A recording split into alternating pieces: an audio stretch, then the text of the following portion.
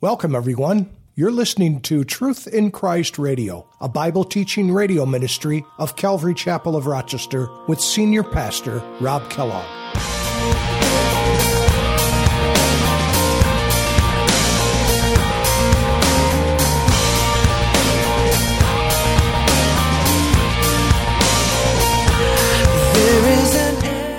And therefore they could not. But it's not because God gave up on them. It's because they would not earlier. But now they could not. But now notice here in verse 10 that they did not. So it's not because they couldn't. It's because they didn't. Do you see the difference? Could not means, we just couldn't because we weren't obedient to the Lord. Now we're caught in this thing and there's no way out. It just seems like there's no way out. But others, it'll say that they did not. There was an act of the will involved. They chose rather to put them in forced labor because they could do things for them. Why should we kill them? I mean, that's so harsh. How can I keep from shouting your name? I know I am loved by the King, and it makes my heart want to sing.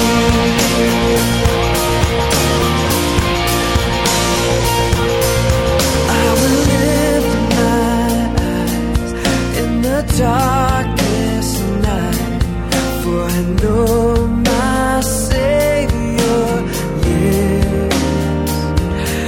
lives. Today on Truth in Christ Radio, Scripture says, "But the Canaanites dwell among the Ephraimites to this day and have become forced labor."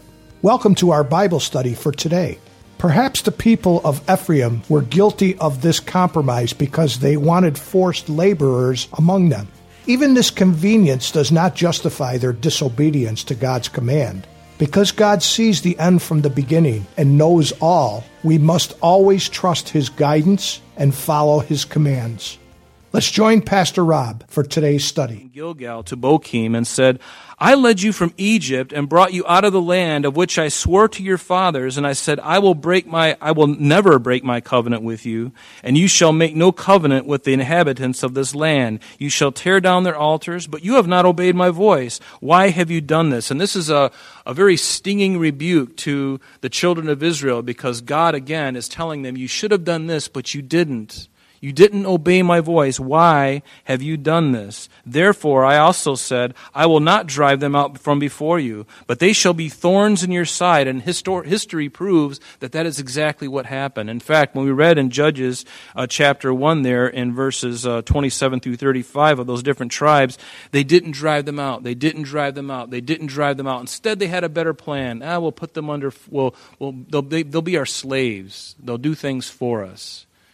And where did they learn that from?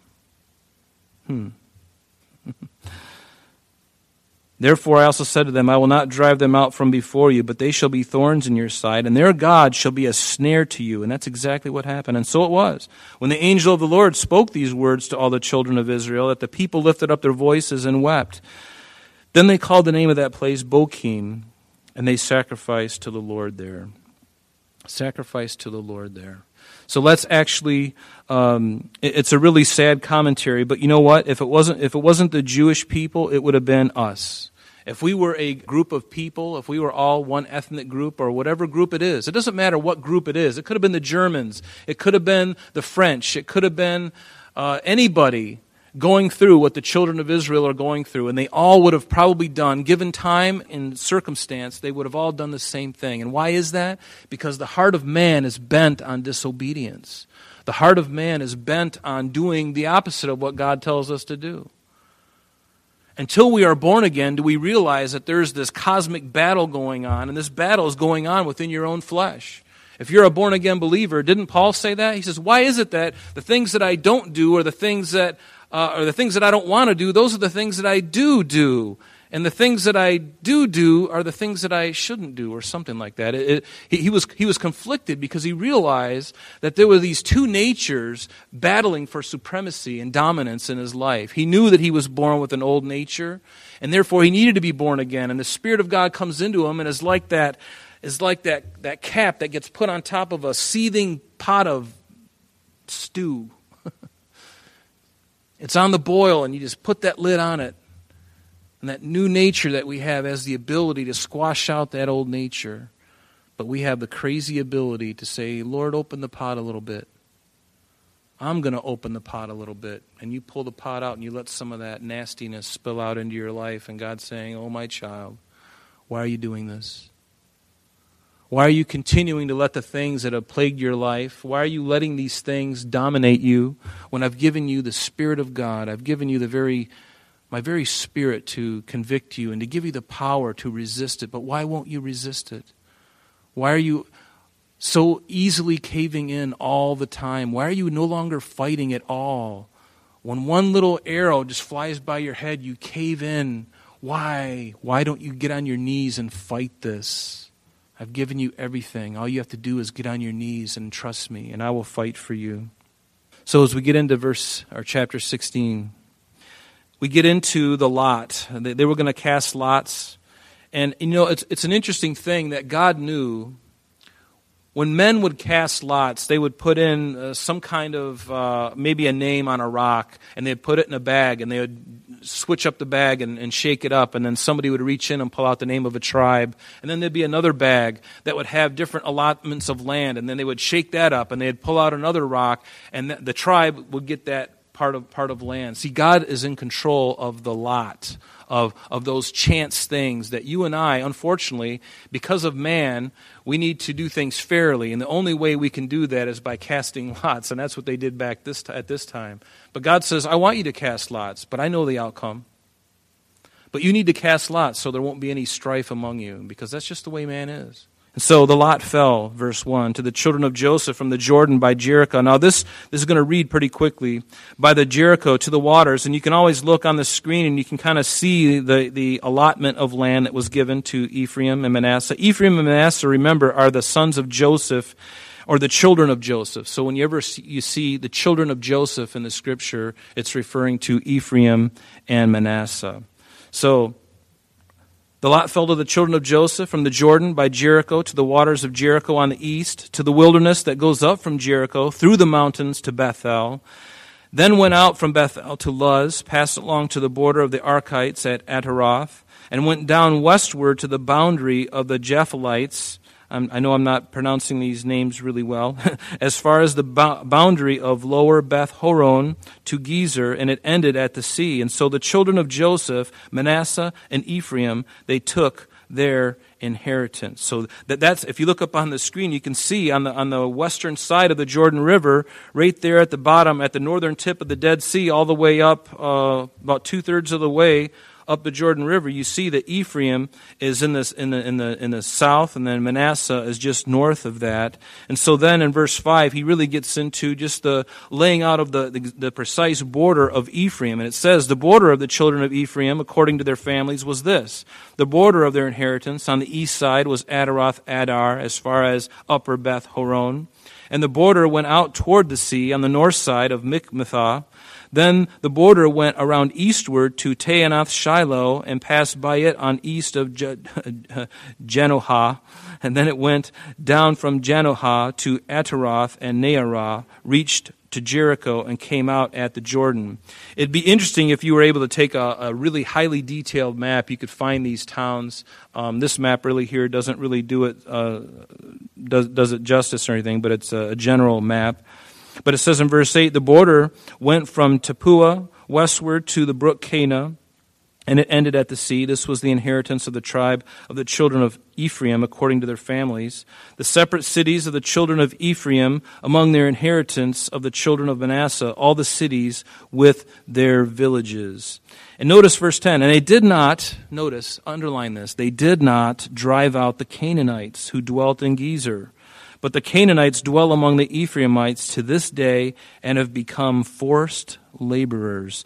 Circle, asterisk, underline verse 10, because this is something that we have to take a look at. Notice the language. It wasn't that they could not drive them out, but they did not. They did not. You remember in Joshua 15, verse 63, it says that they could not. But now in this verse, it says that they did not. There's a point when God, there's a point when we have failed to be obedient to Him, there comes a point where we get into such a trouble that there seems to be no way out. And therefore they could not. But it's not because God gave up on them. It's because they would not earlier. But now they could not. But now notice here in verse 10 that they did not. So it's not because they couldn't. It's because they didn't. Do you see the difference? Could not means, we just couldn't because we weren't obedient to the Lord. Now we're caught in this thing and there's no way out. It just seems like there's no way out. But others, it'll say that they did not. There was an act of the will involved. They chose rather to put them in forced labor because they could do things for them. Why should we kill them? I mean, that's so harsh. God is just so mean. Let's not kill them. I don't like doing that. Who likes to do that? Does anybody like to do that? There should be nobody here who likes to kill anybody, right? But again, is it my thoughts or is it God's thoughts? God says to destroy every living thing. So do I think, I don't think so. I'm going to do my own thing. And God says, okay. There's consequences. And we've already looked at one of them in 2 Samuel, right? And there are many others, consequences for these things. But within the commandment of God is also the enablement to accomplishment. You remember the old adage, what God orders, He pays for? What God orders, He pays for. When He commands anyone to do anything, that includes the enablement to perform whatever that is. Even when you're not feeling up to par, even when you're feeling like you can't do it because you're not gifted, you're not talented enough, you don't have the money to do it. It doesn't matter. All these are excuses, but when God says, this is what I want you to do it in faith and watch what He does. And your jaw is going to hit the ground because chances are it's going to be at a time when you feel like you cannot do it. You're going to feel insecure. You're going to feel maybe even under attack from the devil. Or demonic, oppression. You're going to feel like you got no money. Or maybe you don't have any money and God's told you to do something. When He tells you to do something, just do it and see what He does. And let the results be up to Him. Let the results be up to Him. In Exodus chapter 23, God told them that He would drive them out. Just write this reference down. I'm going to read it to you. In Exodus 23, beginning in verse 20. The Lord speaks to them, and this is way before as they were coming out of, when they were in the desert. The Lord says, behold, I send an angel before you to keep you in the way and to bring you into the place which I have prepared. Beware of him, of this angel, and obey his voice. Do not provoke him, for he will not pardon your transgressions. For my name, notice, is in him. But if you indeed obey his voice and do all that I speak, then I will be an enemy to your enemies and an adversary to your adversaries. For my angel will go before you and bring you into the Amorites and the Hivites and the Perizzites and the Canaanites and the Hivites and the Jebusites, and I will cut them off. You shall not bow down to their gods, nor serve them, nor do according to their works, but you shall utterly overthrow them and completely break down their sacred pillars. So you shall serve the Lord your God, and He will bless your bread and your water. Notice, as a result of the obedience, God is going to bless them. And see, there are blessings for obedience. There always is. When you're obedient, God will bless you. If you're disobedient, God is not going to bless you necessarily. He can if He chooses, but if you're walking in disobedience, you're going to be without the blessing of God. You're going to find your life a shambles. It doesn't mean that your life's going to be roses even when you are in the will of God, because sometimes there's real trials when you're walking in the will of God. But you know the difference. Because when you know that you're doing the right thing, trouble's going to come. But trouble comes when you're not doing the right thing. But in one situation, God is with you. In the other one, He is not. You're all alone on this one. Right? He says, no one of you shall suffer miscarriage or be barren in your land. I will fulfill the number of your days. I will send my fear before you. I will cause confusion among all the people to whom you come. And He did that with Sihon, a king of Heshbon, and Og, the king of Bashan, there on the west or the eastern side of the Jordan. He did that to them. And even Rahab the harlot in Jericho made mention. They all fear you. We all fear you because we've heard of what God has done in the life of Israel, and we are scared to death. And I will send hornets before you, which shall drive out the Hivite, the Canaanite, the Hittite from before you. I will not drive them out from you in 1 year, lest the land become desolate. But then in verse 30, I'm just going to go on here. Little by little I will drive them out before you. And I will set your bounds, verse 31, from the Red Sea to the sea, Philistia, and from the desert of the river. For I will deliver the inhabitants of the land into your hand, and you shall drive them out before you. Notice the confidence that God has in his plan, even with his people. He has the confidence because he knows what's best. And he's going to be with them if they're obedient. See, there's the key. Obedience, God with you. Disobedience, God absent. You know, you may be a born-again believer, but God is not obligated to walk with you when you're walking in disobedience. It's a difficult pill, isn't it? But I've known that in my own life, and perhaps you did too. But you shall make no covenant with them, nor with their gods. They shall not dwell in your land, lest they... Here's the problem. Here's the reason for all of this. That they shall not dwell in your land, lest they make you sin against me. That's what it's all about. That's why they had to go in and destroy everything. Their time had come. The point of no return had come. They did not repent for hundreds of years. This went on, and God says, it's time. And why?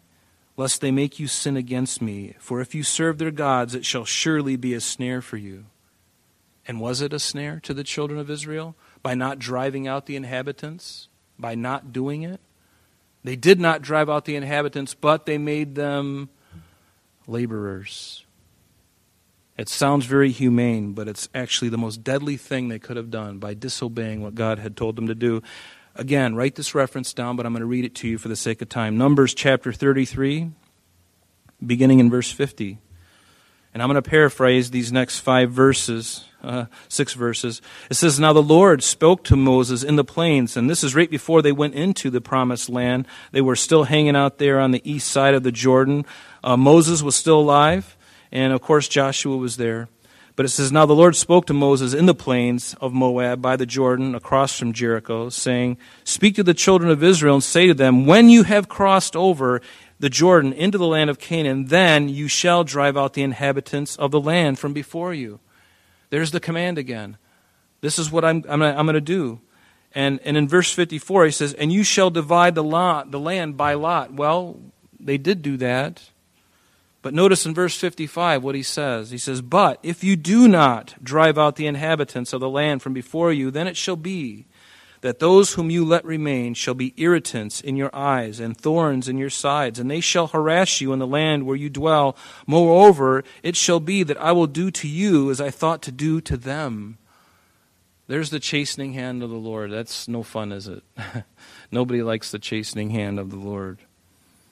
But notice that they didn't drive them out. And where was the command? If there is 3 verses in the Old Testament that I would encourage you to remember always, it's Deuteronomy chapter 20. And you've heard me say this over and over again. Deuteronomy 20, verses 16 through 18. Because again, here God is giving the command. And he's not only giving the command, but he's also giving them a reason, the justification for total annihilation of the Canaanites. The command and the justification. Let me read it to you. Deuteronomy 20 and verse 16. But of the cities of these peoples which the Lord your God gives you as an inheritance, you shall let nothing that breathes remain alive, but you shall utterly destroy them. And he lists them specifically, the Hittite and the Amorite, the Canaanite, the Perizzite, the Hivite, the Jebusite, just as the Lord your God has commanded you. And here's the reason, verse 18. Here's the justification for it all. And this is so critical. Lest they teach you to do according to their abominations which they have done for their gods, and you sin against the Lord your God. There it is. There's the command and there's the justification. It's a hard thing, isn't it? It's a really difficult thing. It's a really difficult thing that would become a snare to them later on down the road. In fact, it's because of this. Do you understand that it's because, remember in Judges chapter 2, when I read those first 5 verses to you in Judges 2, that and even the ones we read tonight, they did not drive out the inhabitants of the land. Over and over again. And what was the result of that disobedience? Well, I can tell you 2 results of that disobedience. One is that the northern 10 tribes were taken into captivity in 722 BC by the Assyrians. And why were they taken into captivity? Because of their idolatry. And where did they learn that idolatry? From the inhabitants of the land that they were supposed to drive out, that they let stay in the land. And instead, they were more humane than God, and they wanted to do a humanitarian effort, and they wanted to put them under slave labor, basically. And then, the southern two tribes, Judah and Benjamin, they didn't learn the lesson from their sister up north. And then in 606 BC, we know that Nebuchadnezzar and the Babylonians come and take them into captivity. And why were they taken into captivity? You can read the first 10 chapters of Jeremiah, and the indictment against Judah is tremendous. He told them, he says, you guys didn't learn anything from your brothers in the north, who were taken into captivity 150, 175, something like that, nearly 200 years prior. You didn't learn anything. Instead, you did worse. You continued. Because you didn't kick those inhabitants out, you didn't destroy them. Now they have infected you. Now you've married their daughters. Your sons have married their daughters. Their daughters have married your sons. Everybody's living in this one international house of pancakes together, and boy, is it nice. The fire's warm, and everyone's getting along. There's the reason, folks. The justification, the commandment of God, and the justification for it was that they would, if they did this, they wouldn't be going through this. Had they been obedient to God, probably none of those things would have happened. Or things would be very different than what we know in history. And where did they learn this from? Do you remember in Joshua chapter 9 when the Gibeonites, who were not too far away from Israel when they first crossed over, remember they set up camp that night near Jericho in Gilgal. And there were some men who were spies from a town distant, not too far away. They came over and they feigned to be these old travelers that had been traveling for weeks and months, and they wore really dirty sandals and really moldy bread and everything. They just, we've been traveling for 3 months, man, and we heard about the fame of God, and we're just here to serve you. We're just your humble servants. And without even praying.